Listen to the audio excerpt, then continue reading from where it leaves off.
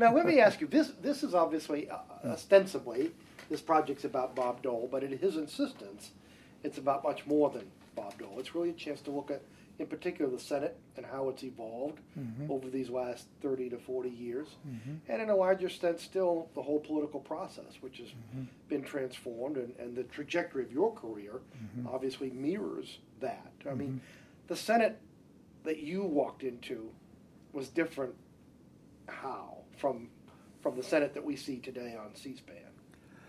Well, first of all, every senator was known. I go over there now and go up in the gallery and look over the edge, and I don't know half of the people that are on the floor in the Senate. Even when some page tells me that's Senator so-and-so, I still don't recognize them. I don't even recognize the names. So I think that individual senators had a more prominent place in the life of the Senate than they do today.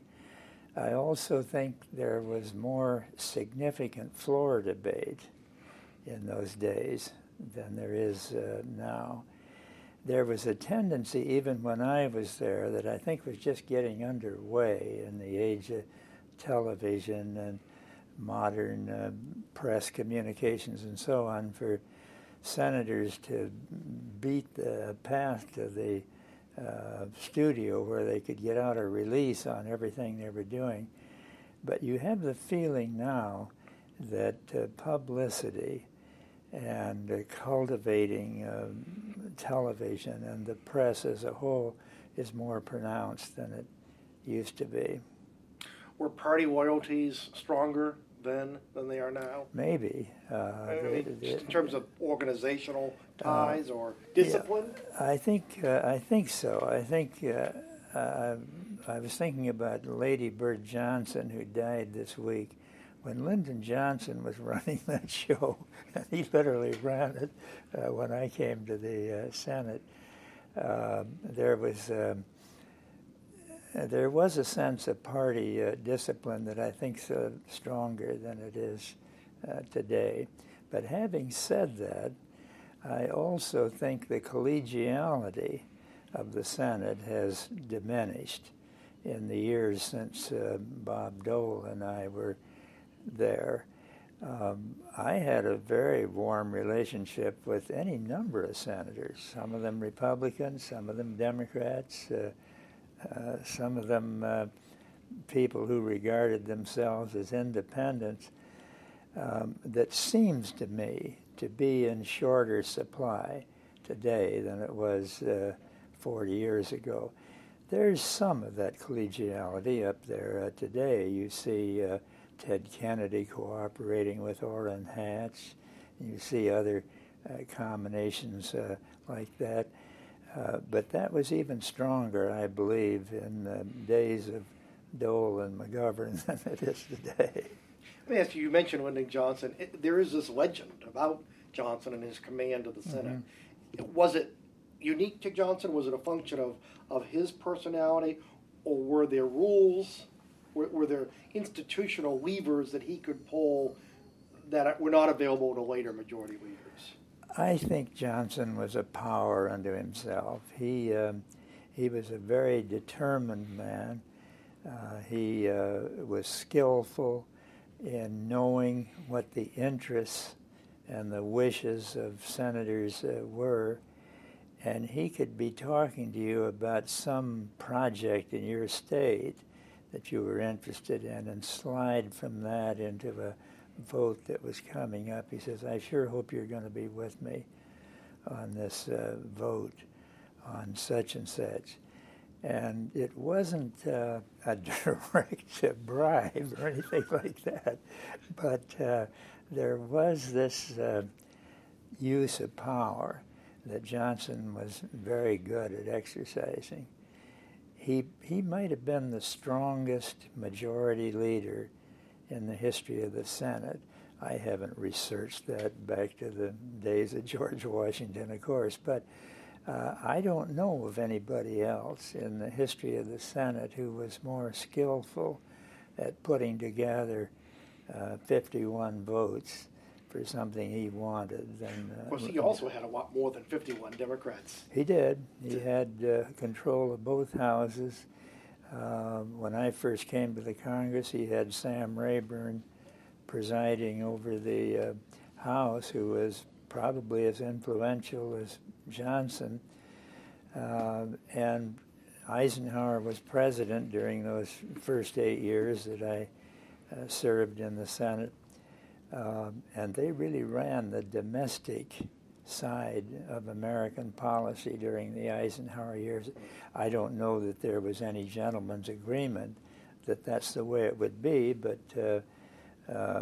Johnson and Rayburn pretty much backed the president on anything that had to do with foreign policy or with national defense or national security.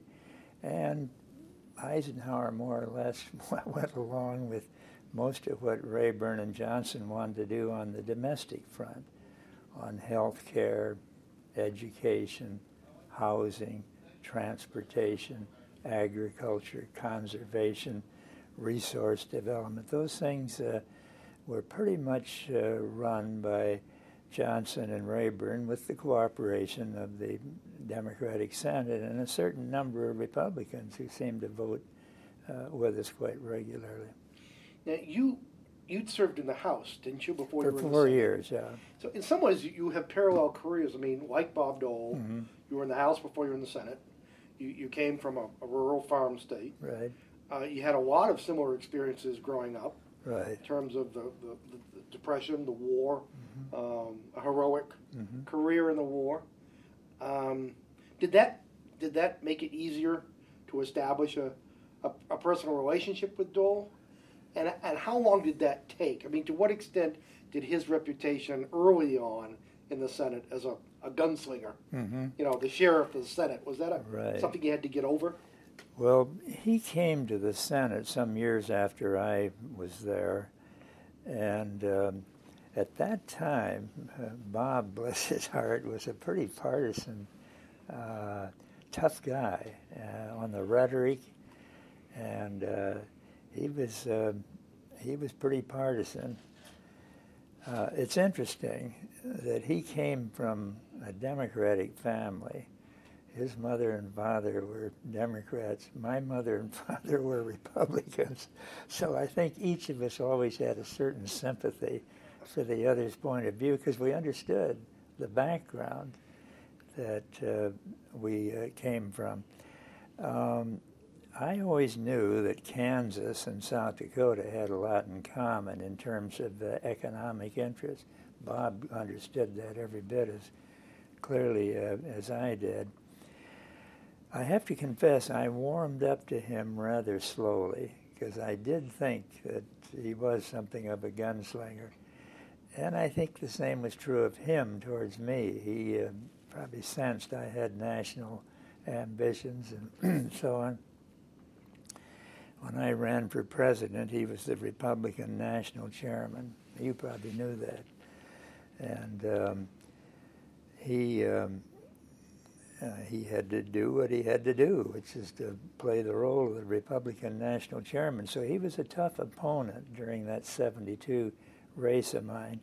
But even before that, in the Senate, we started working together on anything that related to agriculture, food assistance, rural America, veterans affairs. We had common ground there, and our first cooperative efforts, as I remember it, were about 1968.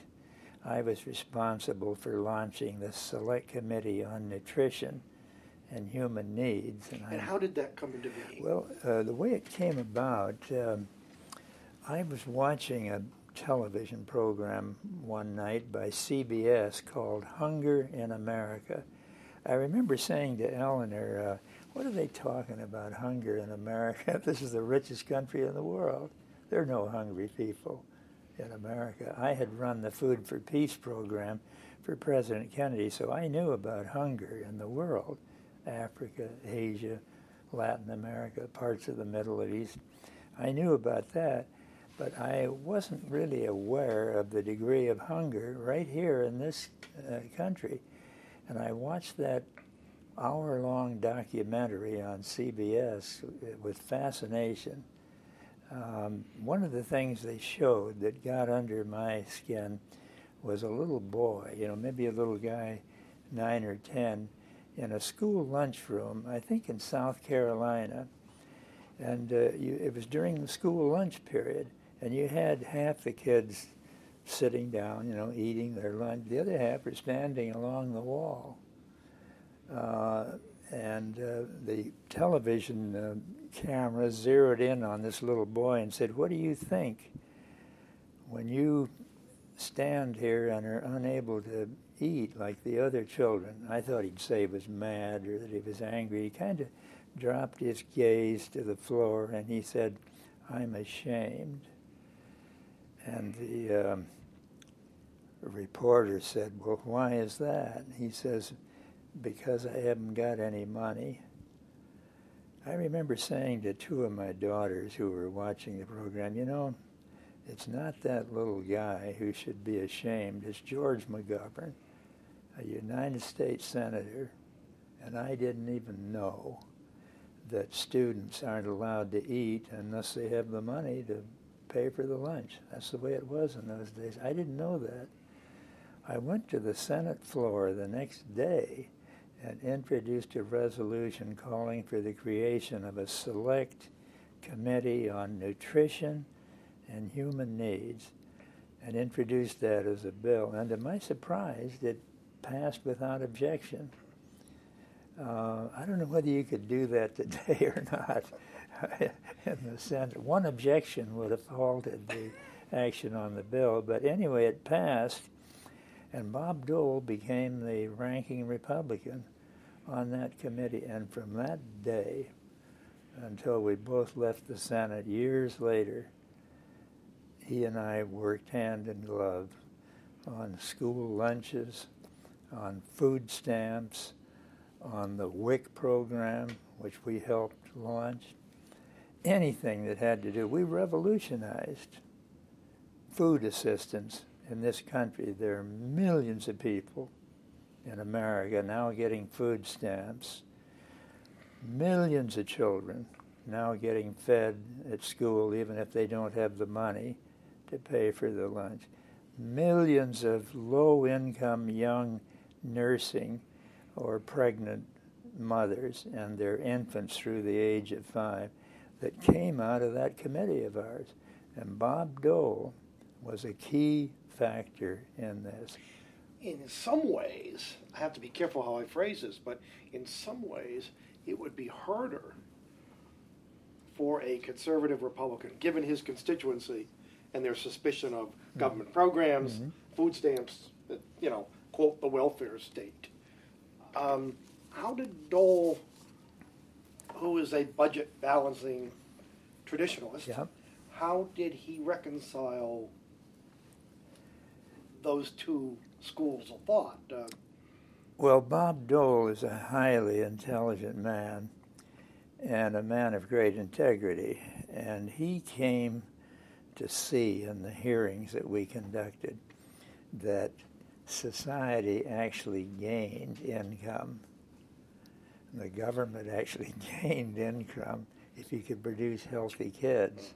They'd go out into life better educated, more vigorous, able to earn more money, and therefore pay more taxes. It's the same way the GI Bill worked. Bob and I are both beneficiaries. The GI Bill cost billions and billions of dollars. You know that the federal government made money on that bill? They made 2 or 3 times what it cost them. The reason is that because we went back and got a college education after the war, or went on to graduate school, in my case, all the way to a PhD at Northwestern University in history. Your field there. The government just made money hand over fist on the additional taxes we've been paying ever since we got these better jobs that go back to the The same thing with the school lunch program. The same thing with food stamps. The same thing with the WIC program. Every time you take a child or an adult or a worker and you increase their nutritional health, you're going to increase their productivity and their earning power. And Bob saw that. We saw it in the hearings we conducted. And I'm sure that he, well, of course, we both got criticized in our home states for giveaways and that sort of thing, but that became more and more of a diminishing minority. What the hearings, were there also, did you go out into the field? We did. Yeah. We went right out into the field. The first one was in Florida. And I said to the staff, why do you want to go to Florida? It's a prosperous state, and everybody's out on the beach and picking oranges and so on. Why? There's no hunger in Florida. And they said, believe us, there is. So we go down there, and they take us into a migrant labor camp. People are out picking berries and doing other things in the fields, thousands of them. And then they'd go back to these little huts and tents and places at night. We visited one family that were living in a garage. I remember seeing this little mother, and she was little, and 9 or 10 children. They were all in a single car garage. You have to take the car out, of course, and they were on cots and sort of stacked up, and it was obvious that they didn't have enough to eat. I wouldn't say they were emaciated, but the children were underfed. And that was our first stop in going out into the field. After 2 days of that in the migrant labor camps, we'd seen a lot. We went into the slums of great cities. We went into schoolhouses where they didn't have a school lunch program. We traversed this country in public hearings, and we learned a lot. It was an eye-opening experience. It really was. I remember one conservative Southern senator. He was a Democrat. You know, the Southern Democrats were more conservative than the Republicans, and he was a great man. I don't want to ridicule him, but he said to me after we left this garage, I said, gosh, Alan, isn't that terrible, that poor woman living there with 10, 11 kids? And he said, well, I noticed she's got a television in there. Why couldn't she sell that television and buy some food? And I said, Alan, if I were stuck in an overheated garage with 10 kids, if I had to beg, borrow, or steal the money, I'd have a television set. How are you going to take care of a raft of kids like that all day long? And her husband's out in the field picking berries and so on. And that night, about 10 o'clock, he came to me and he said, you know, George, I hadn't thought about this, but you're right about that. It's okay. So he gave up making a speech on the Senate floor talking about this woman who was pretending she was poor, who had a television. Do you think there's a little bit of the populist in Bob Dole? Yeah. I think most of us in our part of the country have a streak of that populism. We don't have the ever-present huge corporations that you have in some parts of the country. What you have are little independent merchants up and down Main Street, farmers toiling out in the fields and so on. And so there's always a certain amount of skepticism about people with great wealth and great power and so on. And that's a populist impulse. They didn't trust the railroads. They didn't trust the banks. They didn't trust the big oil companies. And there's that populist streak in Bob Dole. you think it was sharpened at all by living through the Great Depression? I mean, I in do. the Dust Bowl. I do. I think with Bob Dole, his instincts were also sharpened by the war. In World War II, he was shot to pieces. By all odds, he shouldn't be alive today. They left him on the battlefield there for a while, thinking it was not worth bringing him back. And so the rest of us came back from the war, enrolled in colleges and so on. Bob spent the first 3 years after the war trying to stay alive. And the people that saved him were the veterans' hospitals, the mighty federal government. So I think that softened his attitude towards Washington and towards what you can do by federal power. It's not all evil. Sometimes they do things right. They won World War II. They sponsored the GI Bill. They healed me in a veterans hospital. I think all those things are not far below the surface with Bob. He's a good, authentic Republican, like my dad and mother.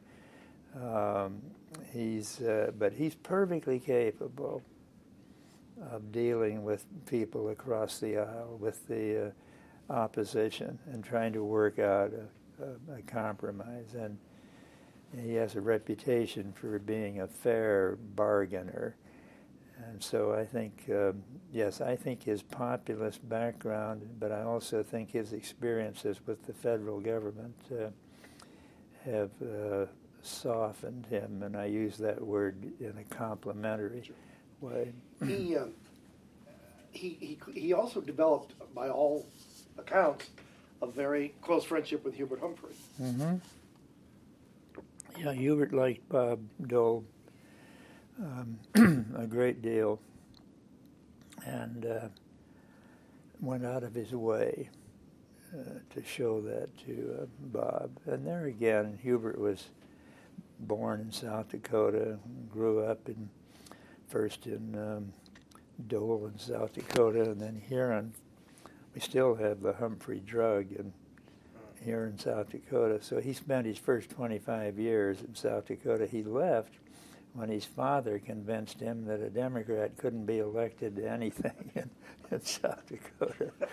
I think when I did get elected 10 years later, he thought something of a miracle had been performed. But he admired Bob, and he and I talked among ourselves several times, and he said he's a good ally to have on your side. Was it? Was it rough for you running against Humphrey for the presidency? Oh yeah. That was the saddest part of that whole thing. Yeah, that was tough. Before I ran, I asked Hubert if he were going to run again in '72, and he said, "No way." I've been over that trail one too many times. Ed Muskie talked to him and got the same answer.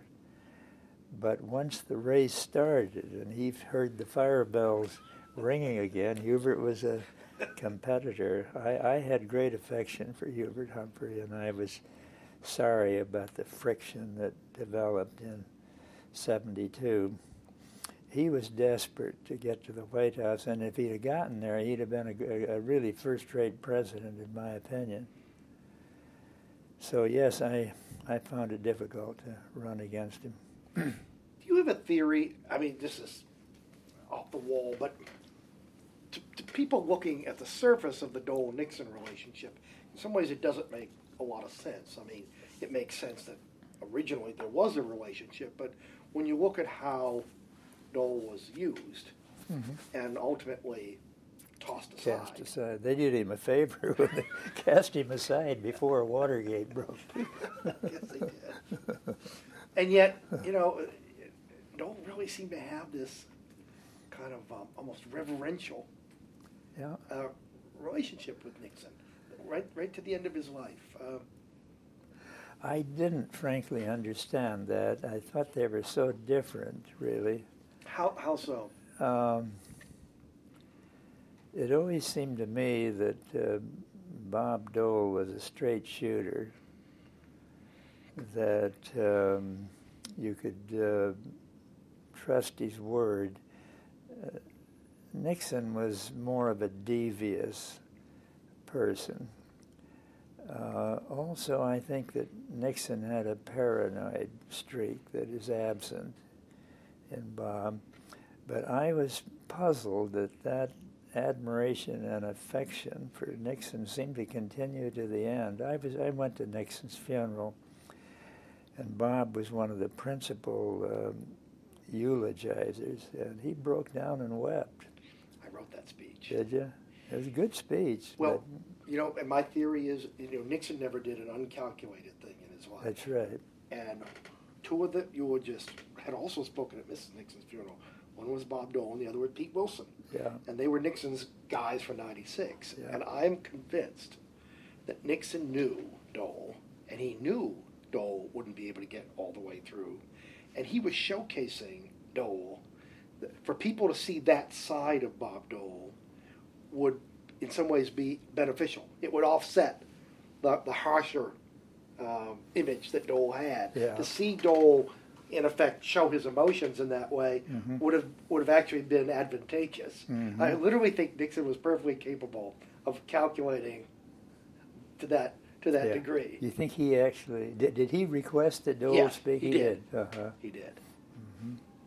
Well, that's interesting. And you, of course, said the classiest single thing I've ever heard that day, which, of course, the senator cites frequently. Well, no, it was at Mrs. Nixon's funeral. Mrs. Nixon's, yeah. When some reporter asked you why you were there, Yeah. and you said you admired Mrs. Nixon, so on and so on, and I guess they pressed, and you said you can't keep campaigning forever. That's right. I went to Pat Nixon's funeral, and he made a big thing of that in a pleasant sort of a way. Were you there? I was. He invited us into the library, and he started right off. He said, "I want to thank George McGovern for coming out. And that would have meant so much to Pat." So I thought that was a nice touch. Why is it, Senator, that I saw it when President Ford died, and we see it not only when elder statesmen pass away, but when they become elder statesmen. What is it about this system where only when you're no longer on the ballot do you have the freedom to be as bipartisan or as big as you can be, and the public responds? Isn't that frustrating in some ways? And wouldn't it be nice if you could do it all while you're the in way office? Through. I think we could do more of that all the way through. I think we're a little too uptight probably sometimes. By the way, you probably heard about me. I was on Larry King the night that President Ford died, and he was shocked when I said that I had voted for President Ford in 1976. Maybe everybody was shocked. I don't know. I wasn't. I mean, the family, by the way, were touched. Were they? Oh, very much so. Yeah. Well, and tell me if I understand the story I've heard. That means I also voted for Bob Dole, who was the vice presidential. Yes. running mate. You were invited fairly early in the Ford presidency to, I think, a stag dinner in the White House. I was. And as the story's been told to me, you expressed some surprise that you had not been invited during the Johnson or Nixon presidencies. And President Ford said, "I know, George, that's why I invited you." That's exactly right. He seated me next to him. He had the king on one side and I was on the other. Fulbright was there.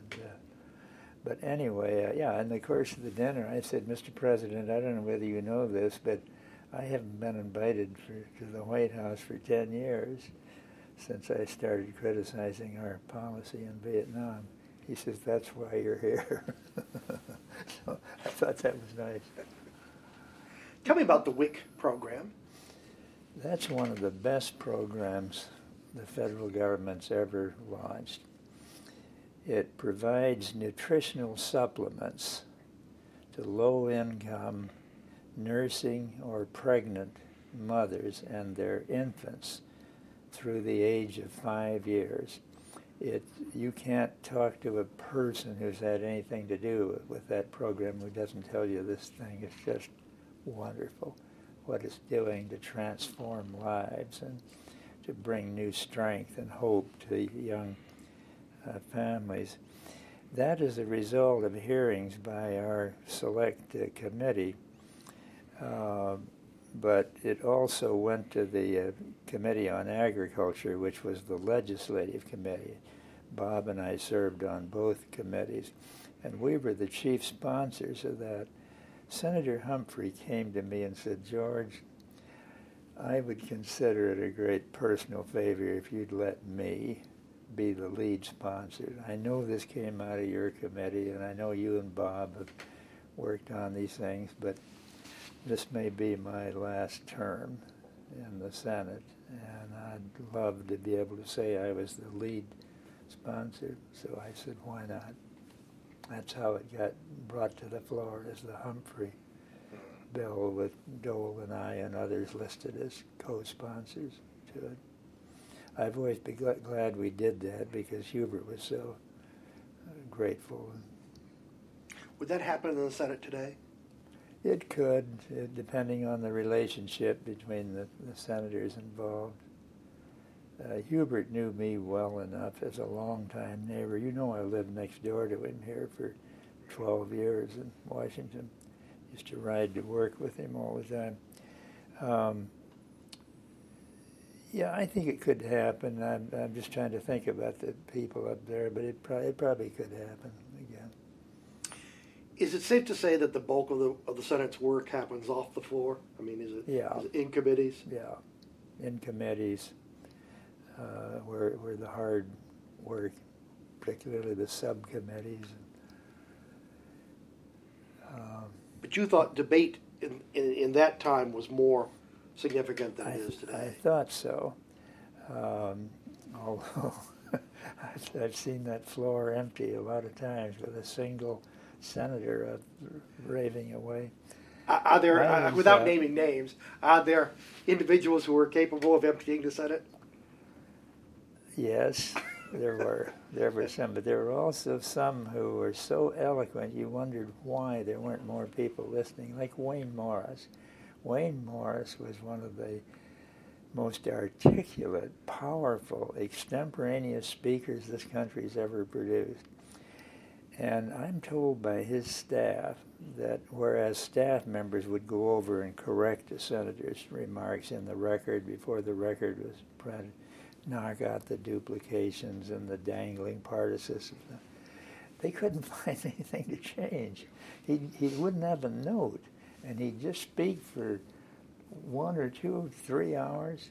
But Hubert was like that too. Hubert Humphrey, Wayne Morris, John Pastore, Rhode Island, they could get up and speak for endlessly. And so we had people that could empty the Senate, but we also had ones that should have filled the Senate. And I remember one day, it was about 5 o'clock in the afternoon, there wasn't a person in the Senate except the senator who was speaking and the presiding officer. And then I'm sitting there waiting to get recognized. In comes Jim Eastland, the old Mississippi Southerner. As I said earlier, those Southern Democrats were considerably more to the right than the Republicans. And he's standing there looking at me. He had a big cigar in his mouth. That's against Senate rules, but when the sergeant-at-arms would remind him of that, he'd say, "I'm not smoking." He wouldn't have it lit, and he'd be eating it, sort of chewing on it.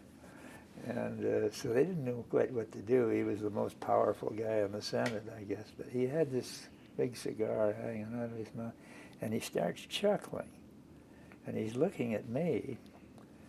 I looked down to see if my fly was open or what was wrong here, and couldn't see anything. And he finally sauntered over there, and he says, "George, did you really tell that guy out in Michigan to kiss your ass? I said, well, Jim, I'm afraid that wasn't one of my better days in the campaign.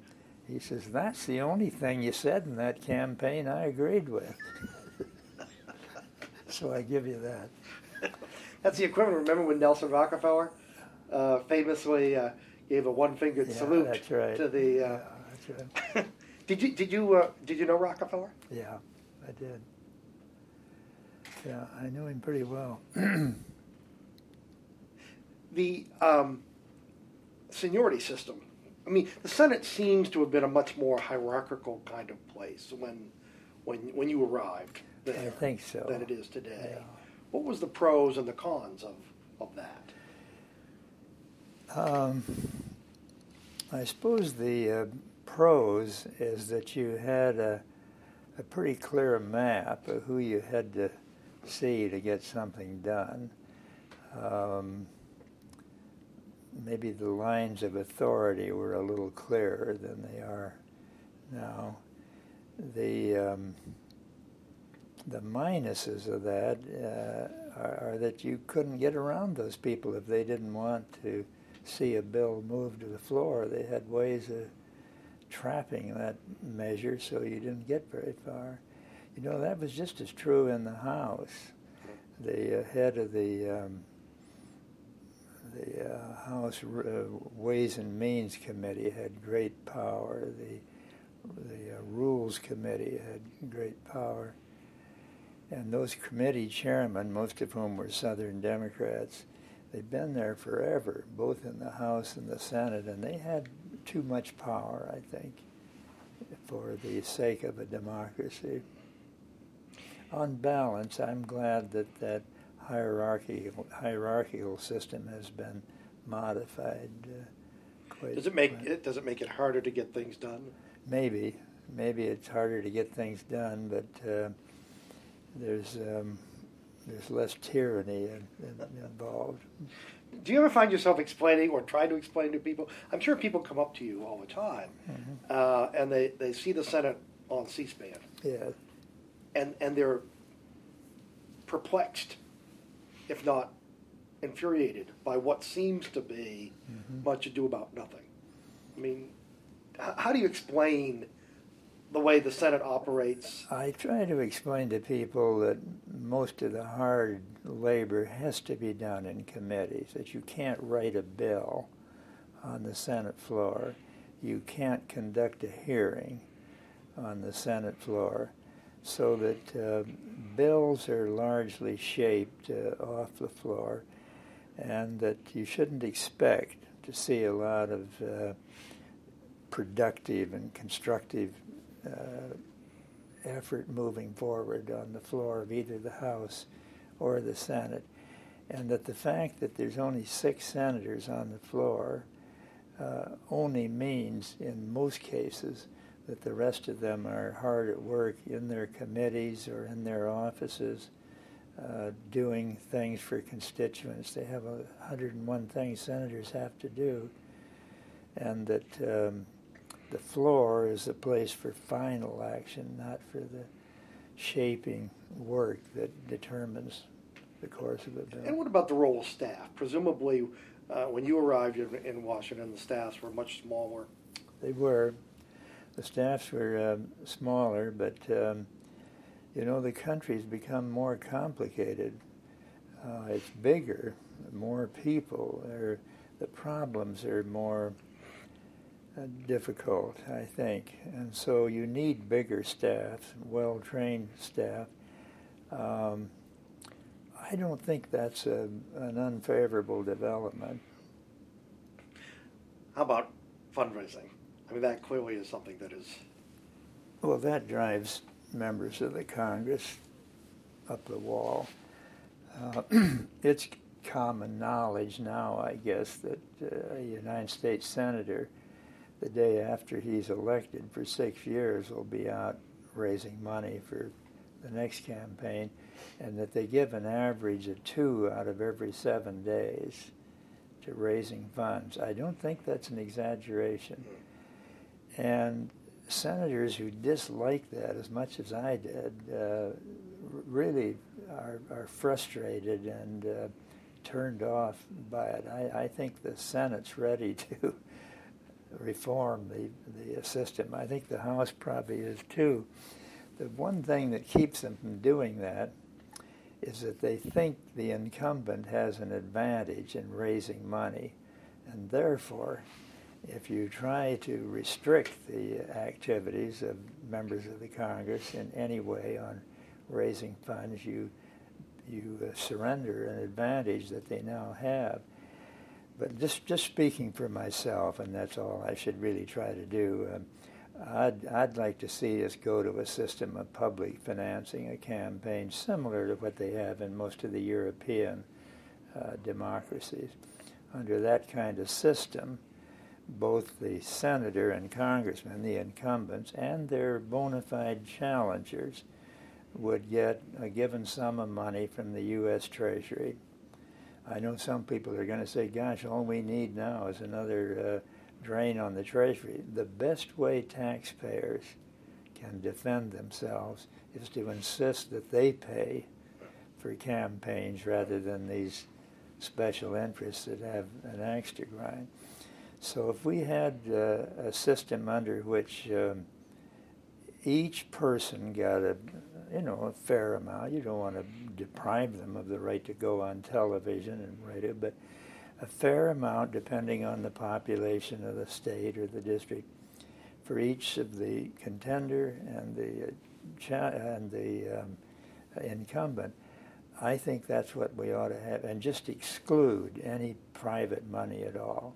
No candidate can spend his own money on campaigning. He can't go out and raise money from his friends or from a corporation or from a labor union. All of that's out. No private money in campaigning. I think it's the best thing we could do for American democracy. You might have to amend the Constitution because the First Amendment says that we have the right to free speech, and in some cases they include campaigning as part of free speech. So you might have to amend that, except in the case of public campaigns or something like that. Did you ever have a donor or a lobbyist make an improper request? I mean, a quid pro quo? Or I never did. I know senators and congressmen who have, because they've told me about it, but I never really had anybody come to me and say, look, George, I put up $50,000 in this last race, and I want money for this bridge, or I want my kid in West Point. I never had that happen. I want to talk about Vietnam, and in those years when Dole was just newly arrived in the Senate, and you were clearly a national figure, even before the 72 campaign, and there were amendments being offered. I mean, God, deja vu. Amendments being offered to end congressional funding for the war. Mm-hmm. Dole obviously was on the other side. Yeah. I mean, how did you ever discuss those? I mean, was your relationship at that point such that you could talk about those things, or you just take it for granted that you were on opposite sides and there was no? I don't think we ever talked about it. We just argued with each other across the aisles here. And that's the way those debates went on during the Vietnam period. I think they were some of the best debates that I experienced in my years in the Congress. There were eloquent arguments made on both sides of the issue, but to the best of my memory and knowledge, I don't think Bob and I ever talked about these things privately, as we did things like food assistance or agriculture or veterans benefits, things of that kind. There is a school of thought that suggests that his marriage to Elizabeth, which took place the end of 72, mm-hmm. is a factor in his so-called softening. I mean, do you think that she had that? Yes, I think it doubtless was, and I think he, if you're happy with your life, it's easier to be magnanimous in other things, and I think that Elizabeth doubtless added to his happiness. I didn't know his first wife, but I know Elizabeth, and she's a remarkable person. The dichotomy between, particularly in the mid-'70s, and actually the vice presidential campaign, and that remark about Democrat wars. I mean, this notion of Dole as a gut puncher, as a very occasionally mean, partisan. And yet one senses, even then, among those who were his colleagues, that image wasn't the same. That it took a while for the public to see the other side of Dole, but I take it among his colleagues, you'd always seen that. I think so. I think that's fair to say. What I have noticed about Bob over the years, he just gets more humorous all the time. I don't know what's the source of that, but he has a great wit, and he has a great storytelling ability. And I don't think you can be a humorist and be entirely mean. Yeah. He also, I think, he likes to particularly poke fun at pomposity. Yes, he does. I mean, I think that's a populist. Yeah. Yes, he does. Trait. No, I think audiences respond to him very well, especially on the humor level. He told me once that after the '76 campaign, when he was taking some heat, Hubert Humphrey went to him. It may have been the day after that, but it was that week, and said, "Bob, I know where you are. I've been there. Don't pay any attention to them. Forget the people who are scapegoating. You did what they wanted you to do." I mean, it was an extraordinarily generous kind of thing. Yeah. It sounds like that was typical of Humphrey. I think it was, yeah. Humphrey would like to get along with everybody, and he called Nixon. Did you see these recent Nixon tapes that came out this week? Well, I've read a little bit about them, and some of your comments where even at the height of his greatest triumph, he didn't seem a very happy man. He seemed to be happy. You'd think having just won a landslide victory, he'd be jubilant. But these tapes that came out shocked me. I have to tell you, I kind of laughed at him, but in one paragraph, he called me a clown, a prick, and a son of a bitch. He was talking to Kissinger and to Rockefeller, and this is on election night. And Mike, he says, in that concession speech of his, didn't you think that was awful? Well, I got a copy of it out. It's really a rather magnanimous thing, which I congratulate him on his victory and pledge my support in moving the country to peace and justice and so on. I even quote Isaiah, "They that wait upon the Lord shall renew their strength. They will rise up on wings as eagles. They shall run and not how does it go? Run and not faint. No, they shall run and not be weary. They shall walk and not faint." Anyway, I just threw in that biblical verse to my discouraged supporters. I couldn't see anything that he would object to. You had contact with him in his later years. I did, too. Yeah. After he left the White House, that would have been 1984. I went to New York and talked with him about an idea I had, and from that point on, he couldn't be nicer. From then on, he never wrote a book or an article or anything without sending it to me and sending a letter to me. He had a strange way of writing longhand letters. He would start up here like this, and they just kept getting shorter. You get down to the page, right down at the end, there'd only be one or two words, and then Richard Nixon at the bottom. How much more time are you going to need with me? Just about 5 minutes. Okay, I got to get ready for this. Okay, no, listen, that's fine. Big show tonight. Tell me, hinted at this. Maybe we could sum up. How do you think Bob Dole changed over time? I think clearly Bob Dole became more tolerant of others, more magnanimous in his outlook, more humorous. He became a more admirable human being.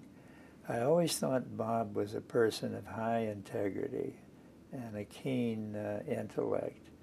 But what I have seen in the more recent years, and this is over a considerable period of time, is a process that has made him a better and more admirable person.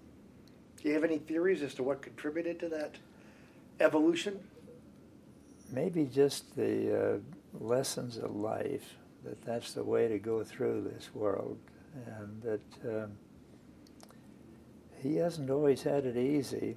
He's had to suffer a lot physically, and but I think just his experience with other human beings, his discovery that people who disagree with him on politics don't necessarily present a threat or a reason for animosity.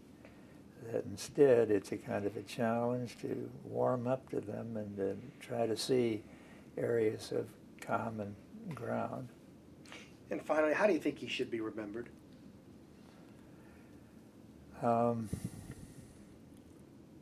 Bob is one person that was a true leader. We can't all be leaders. There are a lot of great people who are. Can I get rid of this thing?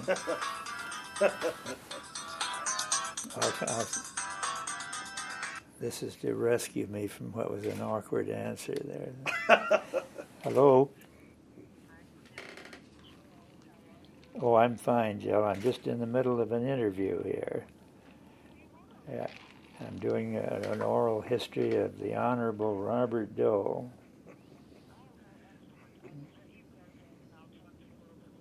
Okay, I'll be back in my room shortly. Yeah, bye-bye. Okay, now, what was that last question? Yeah, how do you think Bob Dole should be remembered? Oh, yeah. I would say he should be remembered as a constructive, patriotic American leader.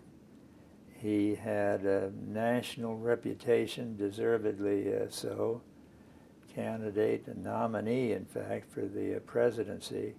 He was the majority leader of the United States Senate. And in all of those roles, he manifested the qualities of a strong and effective leader. I think that's the way he'll be remembered. One last thing I have to ask you. You belong to a small club of people who have run for the presidency. And I wondered, do you give advice to did you get any advice after Election Day 72 from Barry Goldwater? I did. I went to see Barry Goldwater. I said, what can you tell a junior senator from South Dakota who's running for president? He says, don't get fatigued. Fatigue's the big enemy in a presidential campaign. And he said, that's why I went into Florida shortly before the election and came out against Social Security. Not smart, especially in Florida where everybody's on Social Security. But no, he said, seriously, I'd pace myself. And he was absolutely right. I think the biggest mistakes I made in 72 were an outgrowth of fatigue, especially right after I was nominated. We just did everything to win that nomination. It was 16 contenders, and I was the first lengthy campaigner for the presidency. I started this business of announcing a year ahead of the election. I was so exhausted. By the time we got that nomination, I was ready to collapse, and that's when we started making mistakes in picking a running mate, in when to give my acceptance address, which we decided was 3 o'clock in the morning. It'd be a good time after everybody was asleep. All those things were the results of fatigue. And did you, in fact, seriously consider Kevin White? Yeah, I did. I considered him seriously. He didn't turn us down, but he was opposed by some of the political... Father Drinan, didn't he oppose him? Yeah. I wrote speeches for Mayor White for a while, and he's a wonderful guy. Yeah, I wish we'd have picked him. Listen, I can't thank you enough. It's so good of you to do this. It's always nice to see you. No, it's nice to see you.